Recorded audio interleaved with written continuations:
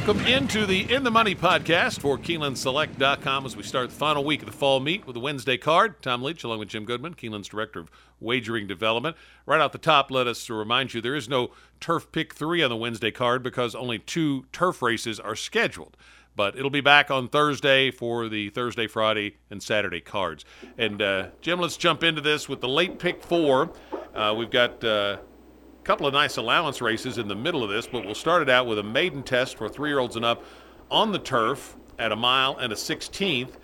And where did you land in race 5? I think it's a nice maiden race too. I couldn't eliminate a whole lot of horses in here, but so I'm going to go deep. We'll get the pick 4. I like Rare Stripe, the 9 horse for Jack Sisterson. This horse has been extremely consistent. And has turned out better on turf than on dirt, obviously. In the last 2 races at Ellis Park, had the lead top of the stretch and just got beat by the horse that you liked the other day in one of our races, Ginsburg. And then came back at Belmont, was really out of the race and just kind of ran okay.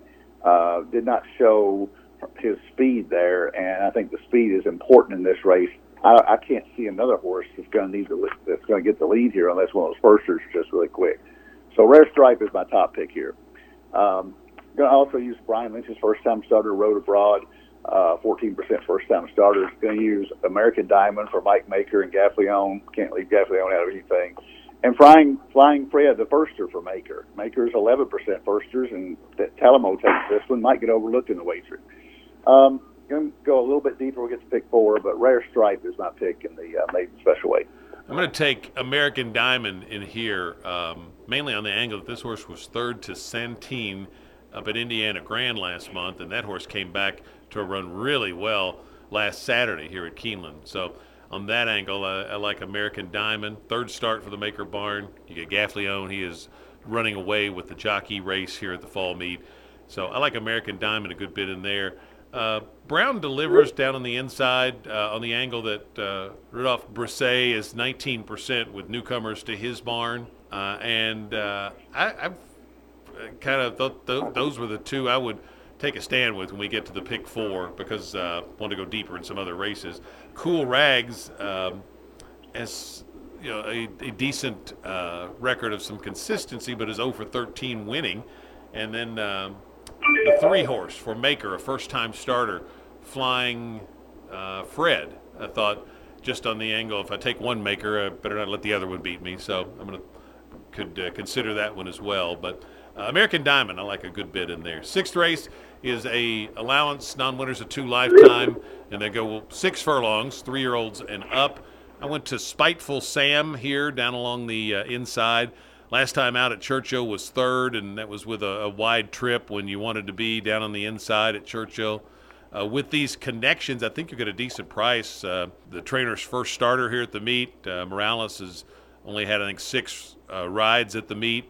And if you look at the previous race, if you forgive the last trip for being a little wide, it was an 85 buyer breaking the maiden up at over at Ellis Park and one going away. So Spiteful Sam for me. Name Rejected, Gaffleone's going to draw a lot of money there. I think that one's you got to take a look at it, but I think Spiteful Sam can get the jump with the inside post. And then Grandeur, the 5 for Graham Motion, with 6 against a tougher group. That was a really loaded race last time that he ran in. And then if you wanted to go deeper, maybe Ready to Answer, Cutting Back, and Rusty Arnold has good numbers off the layoff. But Spiteful Sam for me in race 6. How about you? I was Grandeur, and the reason that you stated that last race was Olympiad and Milliken, who were really highly touted. And this horse goes off at 49-1 because they knew it was a great race and didn't disgrace himself. Ran 6, got beat 11.25, but goes back to this race is a little easier than that one was, quite a bit easier as a matter of fact. But I'm not gonna buy the race because I don't think that the 1, the 3, or the 4 can win. But I'm gonna use all 4 of the logical horses. Spiteful Sam is logical, Ready to Answer is logical, and Name Rejected for DeVito and Gaffleone on the outside. And so I'm gonna go 4 deep here. Very slight edge to Grandeur because of the quality of the last race. The allowance feature is for non-winners of 2 lifetime. Fillies and mares 3 and up on the turf at 1 mile and a 16th. Got a Brad Cox runner down along the inside. Probably going to be the favorite in there. How do you see it? I single the Brad Cox runner here. I'm not. I couldn't find a single in other races, so I wanted to go deep in the others. And I think the horse has been off since April, which kind of raises flags. But Cox is 26% on that kind of layoff. He's 26% allowance races, and he's 26% overall for the year. So I don't see any negative to the horse being off for this long period, and he's very consistent. Runs in the mid 80s. Has come back off layoffs before to win or to run well. And that race back at Fairgrounds was very impressive. Won by 5 3/4 in an allowance race. Caught a good track at Keeneland in April. May not have liked the going a little bit, but didn't run badly, and then ran the same kind of racetrack at Churchill. He's going to get a good track again. It's not going to be firm as we're recording this. It's rained quite a bit on Monday night. But I'm going to take a stand here. I think he's inside. He's got great position. Giroux's riding well now. I could make a case for Jezebel's Kitten with Sophie Doyle. The rest of the horses are just kind of, they seem to be a step below these Barista for Le Peru and James Baker, but I just felt like More Than Unusual has a little bit of back class and fits very well here. I think that one's definitely the one to beat. I'm going to try to beat her with a little bit of a price in 3 Flamingos, who's 8 to 1. I like the 87 buyer figure off a break down at Kentucky Downs, so maybe this one has improved a bit off the break, and if she can take another step forward, could be right there. And that was against Stakes Company and had a wide trip too, and then she's had 4 nice works since then, which leads me to have more confidence that she can improve off that last race. And Cherie DeVoe does a nice job with her limited starters, only 9 of them at the meet, and already has a couple of wins and a couple of thirds, so her horses have run well. More Than Unusual, I think definitely the one to beat. I'm going to use Vividly as well out on the outside. 2 best races have come off a break, and that's for Brendan Walsh, who does good work here at Keeneland. So I'm going to take those 3 when we get to the pick 4 and try to get 3 Flamingos home on top at 8 to 1. The 8th race is a maiden claimer, $150,000 for 2-year-old fillies going 6.5. I landed on Malibu Marie.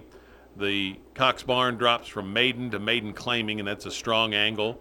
And this one comes out of a decent effort at Churchill. So I think Malibu Marie for me, and that race at Churchill was wide also. So I've talked frequently about how the track was really playing to inside speed during the meet, and so I've seen several horses come back off wide trips to run much better here at the Keeneland Fall Meet. So take a look at Malibu Marie. Triple P second in the debut at Churchill, and then I like several first-time starters. Make Me Believe for Mac Robertson. How About Them Apples for Asmussen. Santana has been ice cold. Asmussen's been cold at the meet, but you give them a good 2-year-old, they know what to do with it. So I'm going to throw that one in there. Miss Remy is you get Cox and Giroux there, and then out on the outside, Pappy Says Yes, Catalano can win with a firster. So I'm going to go deep in the last leg, and that's why I had to go a little more narrow in other spots when we get to the pick 4. How do you see race 8? Yeah, I liked a lot of the same horses that you do. My pick is Miracle Mischief on the outside for Le Peru. Rusty's won 3 already at this race. His horses seem to be firing well. Tried this horse on a turf at Saratoga. Got some action at the windows. Went off at 11 to 1 and just kind of ran in the middle of the pack. Got beat 8 3/4.